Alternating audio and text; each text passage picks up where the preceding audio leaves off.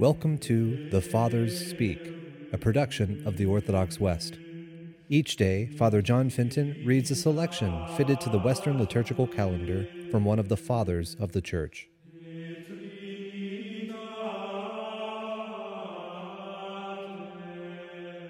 From a sermon by our Father among the Saints, Augustine. The angel did not speak falsely when he said to Joseph, "Fear not to take unto thee Mary thy wife."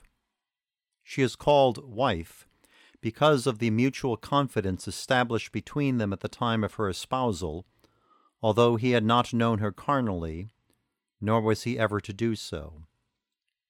And the name of wife was not lost or rendered untrue because there had not been any carnal intercourse, and would not be in the future. She was in fact the Virgin, and therefore she was holier and a more wonderful source of joy to her husband just because she became a mother without a man's intervention. Thus he knew her to be like unto himself in faithfulness, unlike him as regards her offspring. On account of his faithful union, both of them merited the name of Christ's parents. And not only is Mary called his mother, but Joseph also is called his father, as being the husband of his mother, not according to the flesh, but according to the Spirit. But even though he was a father only in spirit, whilst she was mother according to the flesh, yet they both were parents of his humility, not of his glory, of his infirmity, not of his divinity. For the gospel doth not lie when it saith, "And Joseph and his mother marveled at those things which were spoken of him." And in another place, his parents went to Jerusalem every year. And a little further on, "And his mother said unto him, Son, why hast thou thus dealt with us? Behold, thy father and I have sought thee sorrowing." But to show that apart from them he had a father who begat him without a mother, he answered them, "How is it that ye sought me? Wist ye not that I must be about my father's business?"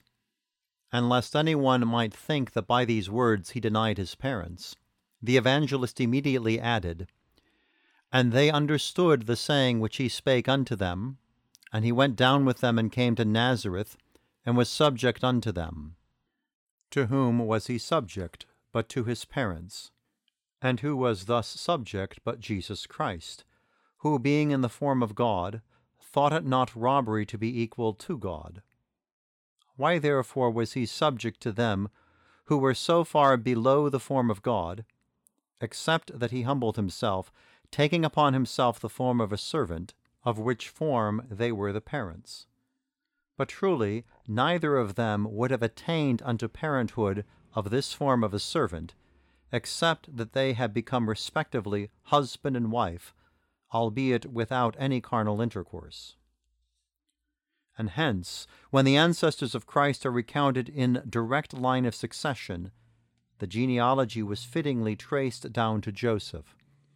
Otherwise it would have been a slur upon the male sex, which is wont to be accorded the greater dignity.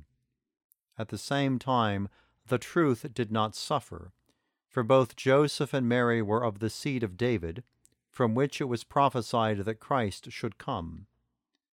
Note how thus all the good things of marriage are found in these parents of Christ: offspring, fidelity, the marriage bond. The offspring, we know, was the Lord Jesus himself. Their fidelity is proved because there was no adultery. The marriage bond, because there was no divorce.